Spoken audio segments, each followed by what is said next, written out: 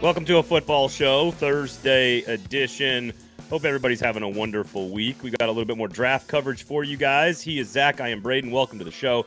Jump into the comments, of course, brought to you by Sinkers Beverages, the best liquor store in Nashville in 2022. Already off to a raring start. Scientifically, Zach. The best. It's facts. It's facts. Scientifically, the number one liquor store in Nashville. And in 2022, and off to a pretty good start, earning their way to defend that crown. Kingston Group as well. BuildKG.com. Look at this fancy new 440 logo you have on the Twitter side over here. You like that? What do you think? What do you think about that? I like it, but I wish I had it for our graphics. No. That's just for social media. That's our social. Gotcha. It's our new social media logo. I like it. No, thanks for hanging out. Of course, thanks for joining us. Here's what we're going to do on the show today. Why gambling should be legalized. I think you and I are pro gambling, but there's a story unfolding with Alabama that I think is one of the most crystal clear examples of why gambling should be legal. And it's going to be, I am utterly fascinated with the entire story. Let me say something, because when you say that, it sounds like it sounds differently than what you're going to actually side on. It's but okay. So I think everybody needs to stay to the very end, because you have to. I think it's going to the wording that Braden is and the side he's going to pick is going to blow your fucking mind. Which very rarely happens for me. Yeah. I know you blow minds regularly. I have to work hard for it. So it doesn't come naturally. So we'll do that later on in the show. We'll take a quick glance. I know we're going to spend some more time on this as the offseason progresses. We'll take a quick glance at the AFC draft classes, the Colts, and talking about blowing people's minds, like the phrases and the words that Zach will use in the same sentence as another franchise in the AFC South, never before seen in the wild. So you're going to check that out. That's another good conversation. We'll dive. It's been interesting to see, just in terms of the AFC South this year, who may have been possibly the problems that weren't the problems that we all thought they were. Okay, I think I follow where you're going there. You'll get it. I smell what you're stepping in, but good things to tune into later on in the podcast and in the show. Of course, if you're watching on YouTube as well, we appreciate you guys. D Good, Trey for already commenting. We appreciate you guys. We're going to touch on the last 4 draft picks. We spent a ton of time on Will Levis and Peter Skoronski on the last 2 episodes. To talk about that. Right. So we spent a ton of time setting expectations for those 2 players. I think setting some expectations, and it's less about the other 4 players in the draft class, far less about value and strategy within the draft and how it unfolded, and more like, all right, well, what do we actually have, and what are expectations for some of these players as we enter rookie camp coming up in a couple of weeks. But all 4 Titans spoke to the media. Ryan Tannehill included, Aaron Brewer, Chig Okonkwo, and Roger McCreary. We will get to what they had to say, because some big changes, quote, big differences, huge changes coming from the Titans offense. And so we will get to that. That's going to be the majority of the first part of the show today. Again, Kingston Group, BuildKG. I know you have some personnel news and some questions off the top of the show, so we'll get to that. But Kingston Group, BuildKG.com, of course, locally owned and operated, award-winning custom home and remodeling firm. So make sure you check them out before you make any big decisions about your house. D Good wants more Levis content. I have a feeling we're in the market of Levis content for the next 3 years. So I think you're going to get plenty of that. But Kingston Group, of course, and then Sinkers Beverages. Go into the store. I was in there last night. Here's the thing. I've saved so much money not being a wine person. Oh, yeah. First off, stick to the Marlborough region and get what? Marlborough. It's in New Zealand. And get you Nobilo. $14.99 is the best Sauvignon Blanc you'll ever have. Sounds like you got pinkies up over there at I know wine. My family is a big wine drinkers, but I would never be caught dead saying vino. Well, here's the difference. Give me some Kim Crawford Sauv Blanc. I think it's also New Zealand. That's the one my wife drinks. So, but you can get both of those at Sinkers. So go to Sinkers. Apparently the stream is cracking up, but it's not on our end. All right, good now though, it says. So Tim, by the way, Tim, congratulations again on the new edition. Okay, so now I'll tell everybody, go to Sinkers, sign up for the in-crowd. They'll track all your spending, and they will, of course, reward you for their loyalty. They'll be loyal back to you. There's got some really cool prizes coming for you, special allocations, especially if you're a bourbon guy. So make sure you check that out, or girl, I suppose. But go in there, check out Sinkers again. They're the ones who made that draft party happen. We got a lot of cool stuff planned for you guys coming up this summer. Okay, so there's some personnel moves. It looks like Ryan Cowden, VP of player personnel, is out for the Titans. So some quick news at the top of the show here from a player personnel standpoint, and some questions that I have not yet heard from Zach Lyons. Yes. Okay, so the Titans are hiring Falcons college scouting director Anthony Robertson as assistant GM per sources. He's second to get that title under Rand Carthon. Obviously, Brinker will handle the free agency, the salary cap. Robinson will handle the scouting operations. He's been around the Falcons for a while. Great, interesting story that I posted up on my Twitter about how he was a Jeep salesman and how he bugged Eric DaCosta about how to break into this business because he just wasn't happy. And he's like, well, you don't have a college degree and you've never coached football, so you can't do it. So he quits his job, goes to a community college, and then starts coaching a local high school team and works his way up from there because this is what he loves to do. And he's had a hand in scouting and or finding players, because I wish I would have put and/or, because everybody's like, oh, it's not that hard to find Calvin Ridley and Julio Jones, but he had a hand in scouting Julio Jones and Calvin Ridley, which are wide receivers.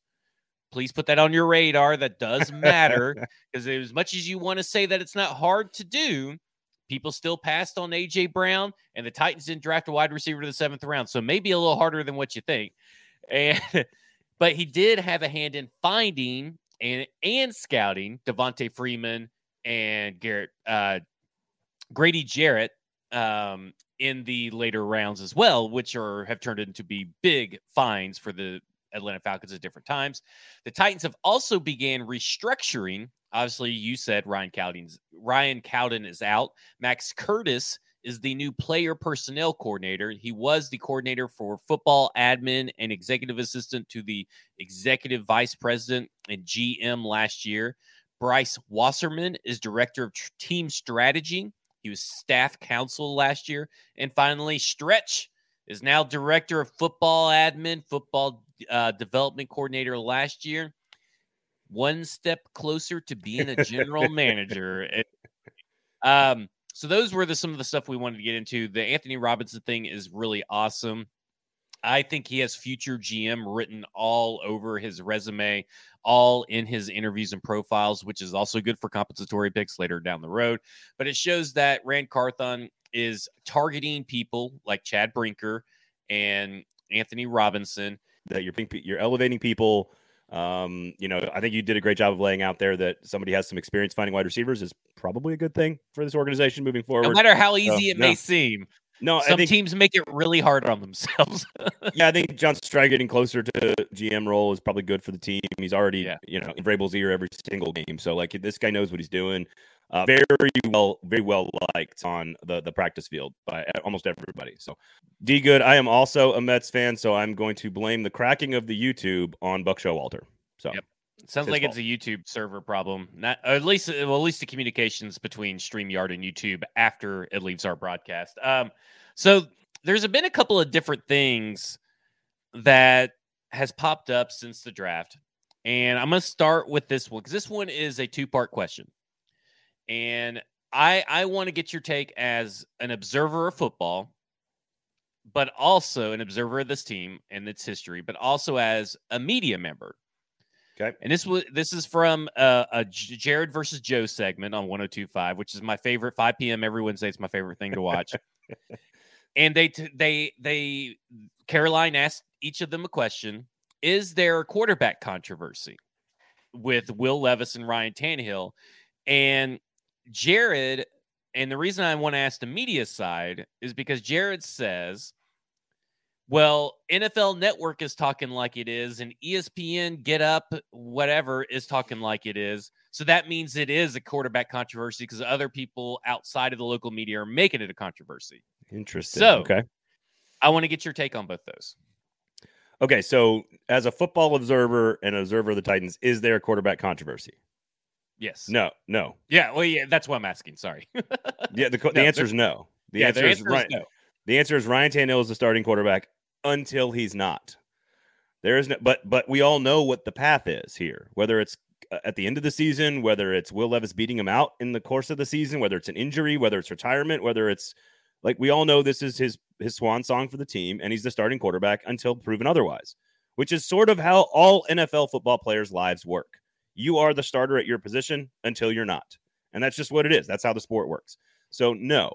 Now, when you ask from a media perspective, so what makes Jared great at his job is that his job is to set up a topic that has two distinct sides, and for you in the car to be listening to have to choose a side, and that he goes all in on one side, which is also what all those talk shows on ESPN and Fox Sports and NFL Network, like that's what they do too, because to keep you engaged, you have to be on a side, and then you need two people debating that side, which is also why Rexrode and Stillman work well in that segment, because it's just going to be an argument, and then you as a listener have to pick a side and therefore are not changing the channel.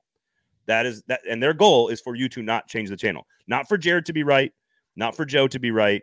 Their goal is to keep you listening. Full stop. That's it.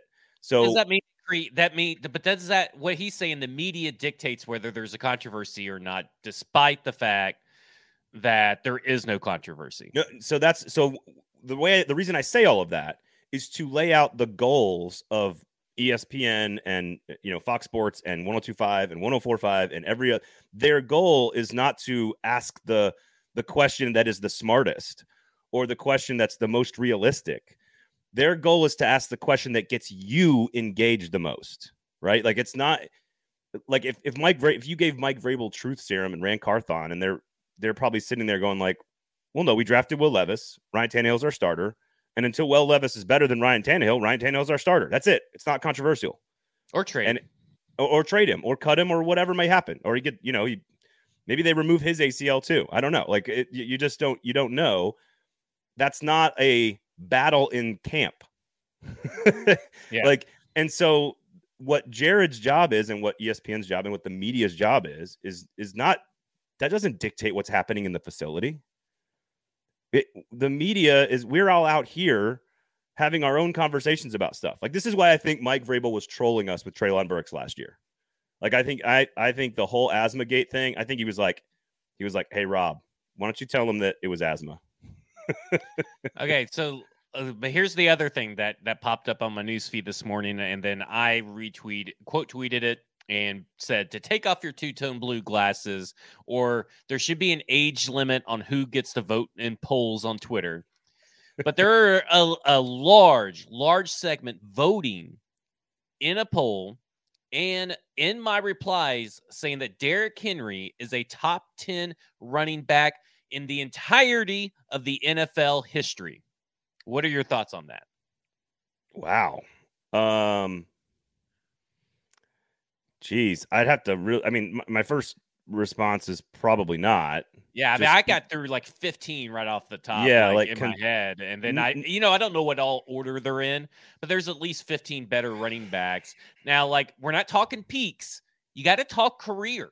Like, you cannot talk peaks. Okay. That's ridiculous. All right, here's a good example of where my head goes on this, because I hate top 10 lists. I hate GOAT debates because I'm the kind of person who doesn't think that Tom Brady is clearly the greatest quarterback of all time. I just don't.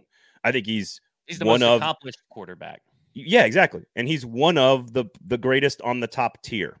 I think it is impossible to compare eras and generations. How do you compare Gale Sayers and Jim Brown to Emmitt Smith and Barry Sanders to Adrian Peterson? And how does Earl Campbell and Derrick Henry stack? Like Emmitt Smith, to me, Derrick Henry is a significantly better running back, in my opinion, than Emmitt Smith.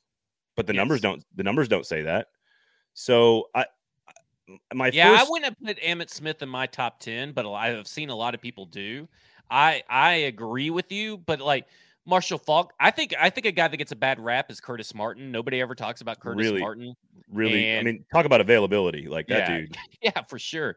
But like Derrick Henry has a chance to be in the top 10 and get in that top 10 position, but he's kind of on the wrong side of 30 to get there, and the odds are against him. But I think how about this? Here's what I would say. And this is kind of the conversation about Derek Mason versus AJ Brown. Derek Mason's the greatest Titans receiver of all time. AJ Brown's the most physically gifted.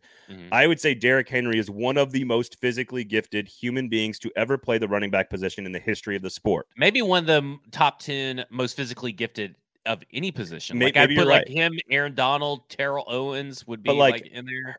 Because again, Herschel Walker, Bo Jackson didn't have great careers, but they're two of the most physically gifted players to ever play the position. I would put Adrian Peterson on that list. I'd put Jim Brown on that list, and I might put, frankly, Earl Campbell might be on that list. But Derrick Henry's definitely in the top 10 of that. Is he one of the top 10 greatest running backs? Like, he's not better than LaDainian Tomlinson. No. I would take Marshall Faulk over Derrick Henry. A lot of people are really dismissing Adrian Peterson's career too. I've seen in a lot of this stuff. Adrian Peterson is the freakiest of freak humanoids ever. It's kind of ridiculous. So I just wanted to get your takes on that. Yeah, we can get to the real stuff. Yeah. I would say he is again, he is among the greatest running backs of our generation. Mm-hmm. And that's the only way I think you could define players. Were you the best at your position, among the best at your position during your playing career? Yes. That's how you should evaluate players. And Derrick Henry is one of the best running backs on the planet during his career. Correct. That's it. All right. So that brings us to one of our main topics today, of course, on the show, brought to you by Sinkers and the Kingston Group, our two amazing and awesome local sponsors here, Zach. The defending champs, as we mentioned, Sinkers Beverages in East Nashville, Bluegrass up there in Hendersonville as well, Uber Eats, search Sinkers for all your beverages needs. All your beverages needs. They'll send the booze directly to your house. Send them. They'll drive so you can drink. Exactly. Better than I'll do the ad read. That's for sure. But a lot of sign up for the in crowd, of course, all kinds of VIP allocations, really beautiful store location, great floor, the whole deal, lots of selection, one of the best beer selections you'll see in town, and a lot of cool prizes coming from them as again, the best liquor store in Nashville. I don't know why you wouldn't shop there if you're shopping at the best possible store. BuildKG.com for the Kingston Group as well. Nose to tail operation. Just have a conversation with them before you make any big decisions about your house. The Kingston Group, Nashville's locally owned custom home and remodeling firm, award-winning, I might add, as well. All right, our main topic today on the show, we'll get to some Titans prospects a little bit later on, but and maybe wrap around the AFC. We'll talk about some stuff. But quickly, like the main topic is, what did we learn from the Titans who spoke? Ryan Tannehill, Aaron Brewer, Chig Okonkwo, Roger McCreary. There's a lot of stuff about Keith Carter and the coaching staff, Zach. But I think the biggest takeaway from this is how different and new this Titans offense could be. Quote, big differences, huge changes, new routes, new ideas, new concepts. Chig Okonkwo said we're going to outflank some people. Aaron Brewer talked about getting in and out of the huddle faster. Your reaction to hearing all these guys kind of surprisingly being very open and candid about how different this offense is going to be for the Titans in 2023. Super excited. And first off, surprising that they were this candid because obviously they'll probably, at least Chig and Aaron will probably never see the front of a microphone for a while. If any past indications arise, but I was also kind of surprised that Ryan Tannehill did the same thing. So maybe there is something to it. Maybe this is the new era under Rand Carthon, under Mike Vrabel. We're not afraid of what you may say out there because nobody really knows what's going to happen. What does, having speed mean? What does up tempo mean? That's not going to be any different than what most offenses run. Basically, what you're saying is that, hey, we're modernizing the way that this offense runs mechanically. And what I mean by that is like under the hood. How does it ran? Play calls coming faster, exiting the huddle faster, getting to the line of scrimmage faster, executing the play faster. That's what they meant by speed. I told everybody back at the Senior Bowl that Rand Carthon's message to everybody was to play quick and violent. You want guys with good football instincts. That's what they mean by speed.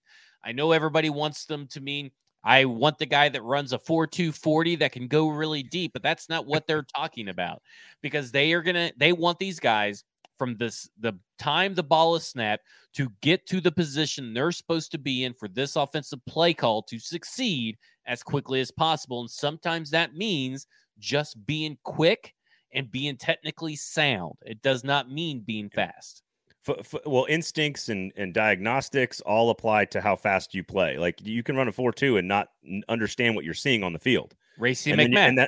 And that's going to slow you down. Jaywan Taylor. So if you were to describe sort of what you expected the offense to be, or maybe even what it was under Todd Downing, like in a schematic sense, and you're going to describe what you are projecting this offense to be, what's the terminology you would use to describe? Because I love the terms outflank and in and out of the huddle and different, all this other stuff. I think modernize is a good one, but I'm not. What exactly do you think that means when you actually, besides the tempo and the pace and playing fast and all that stuff we just talked about, what does it mean that it's going to be so different? I think that you're going to see guys being used in correct ways. I feel like that was a big issue last year when AJ Brown, or not technically last year, but when A.J. Brown went down, Nick Westbrook-Ikhine was treated like he was A.J. Brown. You cannot run the same plays that you'd run with A.J. Brown that you'd run with Nick Westbrook-Ikhine. You cannot run the same plays with Treylon Burks if he's not playing with Nick Westbrook-Ikhine. You just can't do it. I'm sorry I'm picking on Nick Westbrook-Ikhine, but you just can't do it. You can't treat Jeff Swaim like he's Jonnu Smith. Like you have to use them correctly. That's just what you have to do. So they're going to use them correctly, put them in places to succeed.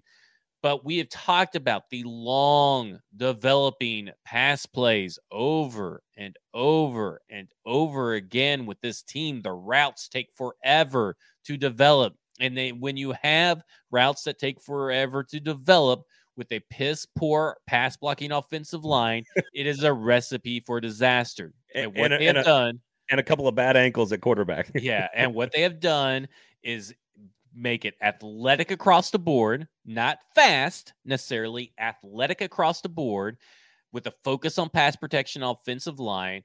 And basically, you're going to see quick routes, lots of crossers, lots of availability, lots of sitting in zones or taking advantage of the middle of the field a lot quicker than what they have been. They're not going to be trying to run these deep routes with Nick Westbrook-Ikhine and Chris Moore on the outside. It's going to be guys crossing and using leverage to their advantage. So again, when you think about McVay and LaFleur and Arthur Smith and Todd Downing and now Tim Kelly, we certainly see the evolution of the offense. I just am curious what that means out flank. Like, is that about Taj? Is that, and we're going to talk about some of these players, but like Tyjae Spears on quick out routes? Is it using jet sweeps? Is it more of a spread the way we thought about? I will say something. God, fuck, no more jet sweeps. I mean, no more jet sweeps. You didn't I can't take it. No PTS more Chig Okonkwo, Malik Willis jet sweeps. I'm out. There's not a guy on this team that can run a jet sweep besides Treylon Burks, and I don't want him running jet sweeps necessarily with the makeup of this team right now. He needs to be a threat down the field. And Tannehill kind of said this, like, get the ball out of my hand fast. Yes. Play action and like run the ball as well. Like, he kind of said all the things. I am fascinated to know how different it is. I think we expected terminology to be different, and I don't think this has a very big impact on Will Levis. I expect terminology to be adjusted. Like, you know how it adjusts from coach to coach, even if it's the same scheme, but they kind of made it sound like it was going to be the same scheme with a few new wrinkles. Now it sounds like a totally different scheme with a few old wrinkles. A whole new offense. Everything's new. Yeah. Again, you still have Tannehill, you still have Henry, so you're not going to go too far away from what those two players do extremely well. Yeah, for now. For now. You're not going to go too far away from what those two players do well. Treylon Burks being better, Kyle Phillips being healthy, Chig Okonkwo being more confident. He said that a lot was about his confidence and play speed was better. That's what you're talking about, right? The more confident you are, the faster you know what you're seeing, and then you react faster, you play faster. That doesn't mean your 40 time changed. And so that is it's being confident in your own abilities that Chig Okonkwo was very open about, and actually had to take like a long pause before he actually answered that question. Clearly very, thinking through it very specifically. I think Titans fans should be excited about all of this stuff. We have no idea if it works. I would argue that through the draft and free agency, every single position group on the offense has gotten better. Mm-hmm. Even the wide receiver core, technically, I think it's maybe not same. A lot of people say it's worse, but I technically think it's just the same. I mean, Chris Moore and Colton Dowell, and are we really going to give Robert Woods a lot of credit for what he did last year? Come on. I personally like Robert Woods. I think he's a good football player. But I'm talking about the people who think this team got worse at wide receiver. I think it's just the same. Robert Woods last year is the same. It can be easily replaced. And in this particular offense. But again, what will the offense look like is why I think it's exciting. The quarterback room is clearly better. Tannehill had to answer those questions again. He's like deja vu all over again. And, he doesn't really tell you. What I like about Tannehill is he'll tell you some really critical pieces of information. And then when he doesn't want to talk about it, he won't talk about it. He doesn't talk about his contract situation. He didn't talk about what was said in the meeting with Ran Carthon. He's here to play football, with with Will Levis in the background. but the quarterback room is better. The tight end room is better. The running back room is better. The offensive line room is better. So I think Titans fans should be excited about this. Speaking of the offensive line, Zach, not too many nice words for Keith Carter, which I don't think was all that unexpected, but quote, super aggressive was what Aaron Brewer had to say about him. My way or the highway, another cliche he used about Keith Carter. It very clearly a different vibe and energy in the offensive line room with Haas now coaching up that group. Yeah, very clearly nobody liked him. I mean, at this point, you kind of wonder and kind of tilt your head to the side and wonder, why did Mike Vrabel let him be here this long? And did Mike Vrabel not know what was going on? Which kind of raises like some peculiar, like ancillary questions that probably really don't matter in the big scheme of things, but it does make you think. It's like, because you think the whole Dylan Radins fiasco, Dennis Daly starting the whole season, like you would think that Mike Vrabel would be able to sniff out the bullshit, but like maybe Vrabel's got that. He's got that old school sort of like my way or the highway vibe too. Yeah, so did J-Rob, frankly. Seems weird. Like, I mean, like any respected football coach should know that Dennis Daly is not good. But then you have GM Monty Austinfort signs him to a contract. So, what the fuck do I know, I guess? How about this? Haas is a human being who has the ability to communicate and listen to other human beings in a human way. That's a big thing, right? Because he says to Aaron Brewer, there's a lot of give and take. Aaron Brewer says there's a lot of give and take, a lot of open communication between him and Coach Haas, and there's been open communication between Coach Haas and Jalen Duncan, open communication at pro days all the way across America. And you got to say it, I know it could just be blowing smoke up our ass, but it was the best interview of any of the coaches that Mike Vrabel had. And sometimes that matters. It's a lot easier to go to work and want to do your job for a guy that is pretty fucking good to you. Like, I mean, if the guy that you don't want to fight and go to war for a guy like Mike or like Keith Carter, I mean, I'm sure you do for the rest of your team, but it's kind of hard. Like, it's kind of like when you go to school and they, all the fourth graders have different teachers, different classrooms, different teachers, and you get the good homeroom. Like if your homeroom is the fun one, you get a little treat in the morning. Maybe you get like some activities while you're waiting for class to start and all this stuff. And then you go to the other guy where you're like, you just got to do your homework. Have you done your homework? You got to sit there and be quiet, for 10 minutes. I don't know, but like, doesn't it seem like it's kind of like that for the offensive linemen these last few years? No, I agree. And sometimes you can swing too far the other direction, right? Like John Robinson was clearly like a disciplinarian, walking around military drill sergeant style in the practice field with a whistle and a chaw. And now you got Rand Carthon, who's all about his feelings and communication and collaboration. And so this is clearly swinging from a disciplinarian to a player's coach. And sometimes you can go too far, but sometimes even going too far is still better than what it was before.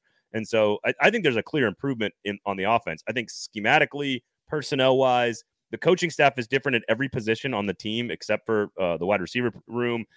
We can get to McCreary here just in a second. But, I think losing Ben Jones and going to Brewer is a pretty big step, but they're clearly very confident the way they offered him, with the offer sheet and moving him there, the $2 stake thing, like just tough as nails, kind of a Vrabel guy. I mean, the two games that he started at center, he didn't allow a single pressure.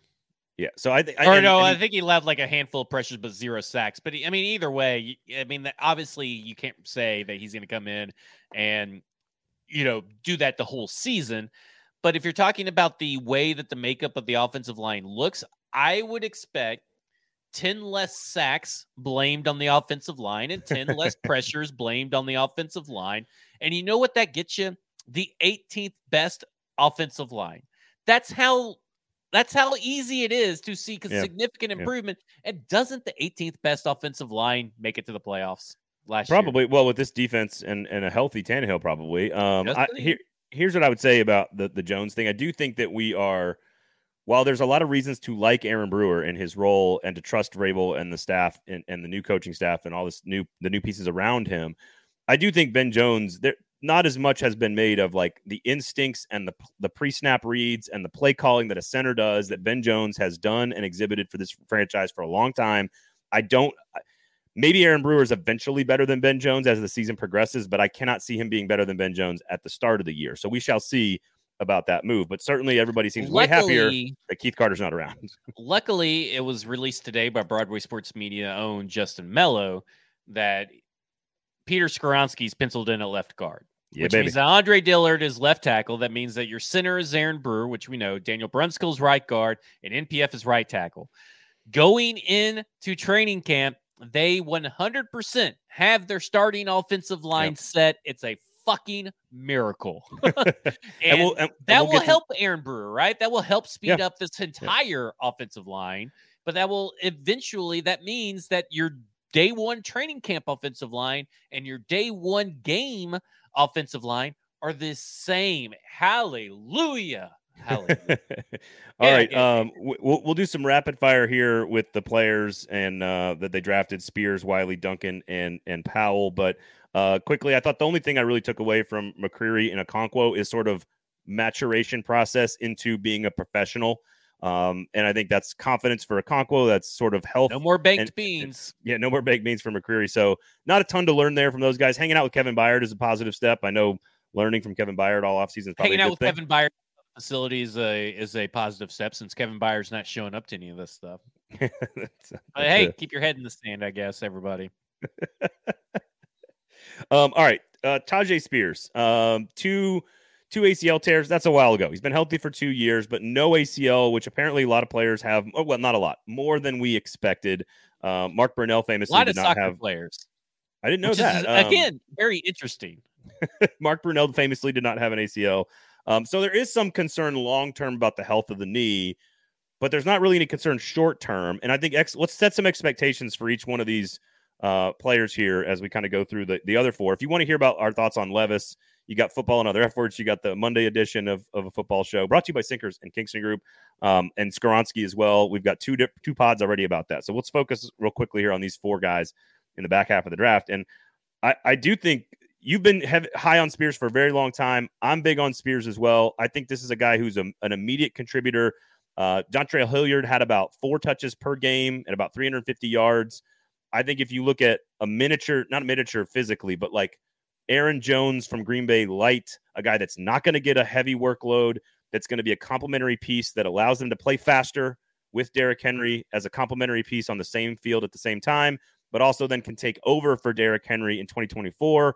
I think he plays all 17 games and could be one of their more dynamic pass catchers and could score 5, 6, 7 touchdowns and be a very, very solid contributing member of the offense. I think that should be the expectation for Tyjae Spears because the guy can play football.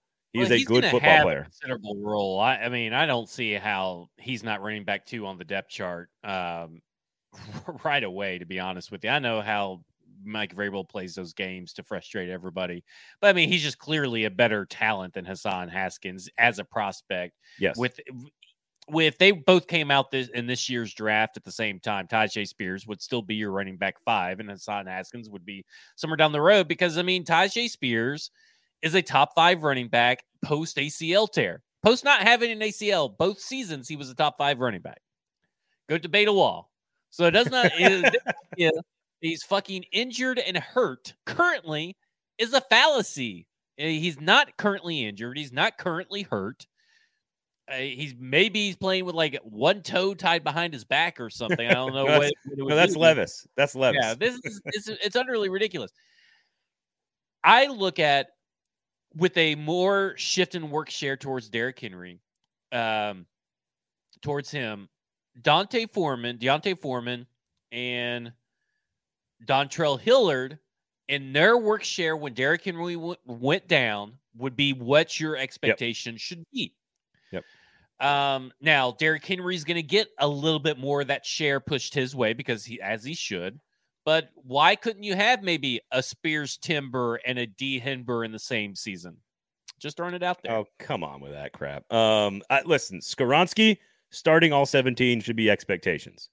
Will Levis starting in 2024 should be expectations. Tyjae Spears is one of the only other players in this draft class that is absolutely expected to contribute in every game in 2023. There's no question about that. And I think he does the things that we have sort of this team has been looking for. They drafted Hassan Haskins in the 4th, Darrington Evans in the 3rd. They've been looking for the complementary piece to Henry for a long time. They also know they need a succession plan behind Henry. And now we're talking about the offense. We just got done talking about this, like speed, tempo, outflanking people, et cetera, et cetera. This is what Spears brings to that offense. And you don't have to be a starter RB1 to still be a contributor who touches the football a whole lot. There's lots of two-back backfields in the NFL. I mean, you Aaron Jones, A.J. Dillon. Before that is Aaron Jones, Jamal Williams. You have everybody in San Francisco that's ever touched the ball in the running back backfield. The Shanahan offense is all about just plugging in people. But I go back to the Alabama offense, and you talk about all the running backs. I mean, from 2008 to 2022, maybe these last 2 years are a little shaky because they've gone more senior transfer heavy. But it used to be the old guard and the new guard right behind them. Glenn Coffey, Mark Ingram, Trent Richardson, Mark Ingram, Trent Richardson, Eddie Lacy, TJ Yeldon, Kenyon Drake, TJ Yeldon, Derrick Henry, Kenyon Drake, Damian Harris, Bo Scarborough, Damian Harris, Josh Jacobs, Najee Harris, Brian Robinson. Like, all those guys got drafted. Man, there's not a single undrafted. I think was Bo Scarborough. He may have been undrafted. I think he went late, but yeah, but like one of those guys, they're all drafted, and it works. Like, this stuff works, and you should be happy that you are not tying yourselves to another bad running back contract. And let's be honest, the Derrick Henry contract is only bad because it got messed with by John Robinson. And you should have paid Derrick Henry because Derrick Henry is a freak of nature at the running back position. I honestly, the A.J. Dillon, who is a 250-pound between the tackle bruiser, and the Aaron Jones comp is actually exactly what you want. I just think you switch the roles. Ezekiel Elliott, Tony Pollard. You just switch the roles, right? Like A.J. Dillon is the number 2 and Aaron Jones is the number 1. They're the exact same players, Henry and Spears. You just switch the roles, and Henry's the number 1. Spears is the number 2. Josh Whyle, of course, which is, again, they were targeting a tight end that could play between Chig Okonkwo and Wesco. Wesco's the blocker. Chig is the star. Do they have somebody who can do a little bit of both? And they go get a guy like Wiley, who I think is technically a tight end 1 at his position. That is not tight end 1 on the team, but a big athletic guy with a lot of size who played off the line a lot more at Cincinnati. He needs to work on his inline blocking, but this is a big guy at 6'7" that can move around in the field and can catch passes and can kind of fit that between role of Wesco and Okonkwo. If you have a dart throw to throw at any position in the later rounds on day 3, that dart throw should totally go to your super athletic tight ends. It is just proven by data that essentially, and I wish I could find the tweet and credit the right person, but essentially what they said, that if you want a high hit rate in your day 3 picks, athletic tight ends is where you spend your pick. And it works. Chig was an athletic late round tight end. George Kittle was another guy with great tape. These are the guys where you want to do your dart throws to have the best chance of hitting a bullseye. And I think that with the way that this team is currently constructed, because they knew that this team was not going to be able to find the appropriate pieces for wide receiver in the free agency class and in this draft class, they could not find the value. So they're going to run a lot of 12 personnel, which requires the tight end to be on the 2 tight ends to be on the field. And they're going to be throwing them the ball more than likely. So they need athletic pass catchers. And Trevon Wesco, unfortunately, is not that. They need an extra running back. They need all the pass catchers to get it. And I get that's not a wide receiver. That is the going theme in this draft. I understand it's not a wide receiver, but the wide receiver values, according to the NFL, were not there in these day 3 rounds. Yeah. What's interesting is I think you could expect him to make a few big critical plays in the passing game in like the last 5 or 6 weeks of the season. I think that's where you can look for him to grow into his role. And then next year, it's him and Chig as sort of like the 1-2 tight end punch, right? I mean, I think that's the best. Yeah. Contributor in 2023, starter in 2024. Yep. Jalen Duncan, of course, very athletic, tackle out of Maryland, 6'6", pedigree, played a lot of games at Maryland. This guy's got a ton of upside. He was probably drafted much later than a lot of his sort of early projections would have said. To me, the expectations for him, and again, we're talking about 5th, 6th, 7th round players here, so they should not be all that high. If he is their 4th tackle, at the end of camp and makes the roster, I think that means it's a good draft pick. And I think that means he's got the potential to grow and build on what is a pretty athletic set of traits. Well, he was number 92 in Jeremiah's top 100. He was the final top 100 player, and he was drafted in the 6th round. So there's tremendous value. And I think most consensus boards would say the same, that this was a tremendous value pick. He's ultra athletic. He has the desired length you'd want at tackle. I think that maybe his best days ahead of him are either at right tackle or right guard. But Duke Manyweather, he's been training with him, who runs the O-line masterminds, who works with all the top offensive lines, including Peter Skoronski. They trained together. And he said that he told Daniel Jeremiah he wouldn't be surprised if we look down years in the future if he doesn't end up being the best offensive lineman in this class. Improvements need to be made, but it sounds like he's going in the right direction, which that's all that matters, is going in the right direction for a 6th-round pick. And much like Josh Whyle, I predict that he will be a contributor this year, unfortunately, because injuries do happen. Yep. But next year, he will be a starter. And if NPF does not improve, I would look at him. If Andre Dillard is not what he wants, he could be on that side. And if Daniel Brunskill has moved on as well, he could be there. I think the only position he's not playing is center and left guard. Every other position is open for the future of Jalen Duncan. Yeah, I think that's all about right. Colton Powell, of course, 6'3", 212, and I know listen, he's a special teamer. I don't think expectations should be all that high for any receiver, but he is, again, and I'll wrap up all of these players with a singular point here in just a second, but I know Emory Hunt's very high on this. I heard you guys talking about that on F Words. Make sure you check that out. Stack in the inbox as well. But I asked Emory Hunt, I said, hey, is this a combination of Nick Westbrook's size, dependability, and Racey McMath's straight line speed? And he said, I think he's a more fluid version of Nick Westbrook and a better, more natural receiver than Racey McMath, which are the two things that those two players are missing. So if you have found a middle ground, I don't think it's crazy. Again, let's not go nuts here with the 7th-round receiver, but he's very, very athletic. And I think he's a guy that could absolutely be the receiver number 5 by the time the season rolls around. And I think that should be expectations for fans. Not a lot of receptions. Chris not a lot of Whitmore, snaps. Racey McMath are not making this team because Colton Dow did. That's all you need to know. And I think as a fan base, that is a good thing for a rookie to push one of those guys out of there. And if my money is going to be on, that's going to be Racey McMath. I don't think Racey McMath is making this final 53. I know you've got a San Francisco 49er comp for Jauan Jennings, baby. It's another 7th-round pick who's a big, maybe not as athletic, but he is a big guy who comes in and does what is asked and does what is needed. And the guy that drafted Jauan Jennings is the same guy that drafted and scouted Colton Dow. So I think that if you are a UT fan that was clamoring for a UT player to be on this team, you got about the most closest thing that you could get to a Jauan Jennings on this team.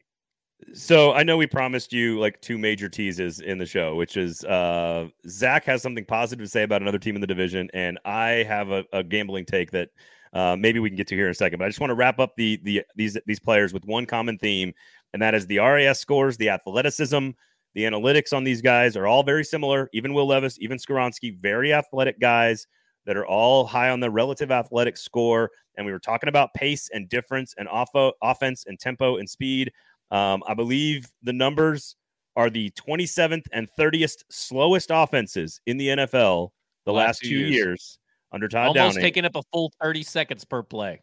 And what was the last year of Arthur Smith's career as the offensive coordinator? How fast was this offense? Fourth fastest. Fourth and in the then NFL. Tim Kelly was with Deshaun Watson was 15th and 12th fastest. So we are talking about all of these draft picks, all of the commentary from the players, all of the changes that they have made in the offseason. It all leads to fast, speed, tempo, offense. And that is what they addressed this offseason. So far, so good. Who knows if any of these guys are going to actually play? I don't know. We're going to go a lot deeper into the division real fast, but I just want you to I want you to make one bold statement that no human being has ever heard uttered out of your mouth about the rest of the AFC doing their draft. Chris Ballard had a really good draft, and maybe Frank Reich was the problem all along. That one hurts on the inside a little bit. Yeah, it does. It hurts so bad. I think Houston had a great draft as well. I love a lot of the late picks. I love Stroud and Anderson. Jacksonville, no idea. There's a couple nice players in there, but I'm not really sure what Jacksonville was doing. So I have no clue what Jacksonville was doing. I think they were overvaluing their current roster and make it. I think they think that their roster is going to stay exactly the same in terms of health and luck and production, even though all of that are outliers. I was watching the Colts names go off the board. Julius Brents in the second round. I know you're not a huge Josh Downs guy, but Blake Freeland, aid, defensive lineman, Darius Rush, and it's like all your favorite players, and they all end up in Indianapolis. And it's like a fever dream taking place up there. And we're going to have to say positive things about Chris Ballard if it all works out. They're probably subscribing to stackingtheinbox.com. I probably did all that. There you go. I also love the Toto pick. Xavier Hutchinson, Jarrett Patterson for Houston late offensive line. A lot of Senior Bowl participants, by the way. I really like. I think it's Colts 1A, Texans 1B, Titans depending on what happens to Levis number 3, and then Jacksonville 4. If you're asking, Jackson is a distant fourth. One of the worst drafts of the entire NFL. All right, real fast. We'll wrap up here on the show. Sinkers Beverages, Kingston Group. There is an Alabama story about the Alabama baseball coach that has been fired. And the entire story takes place over 6 days.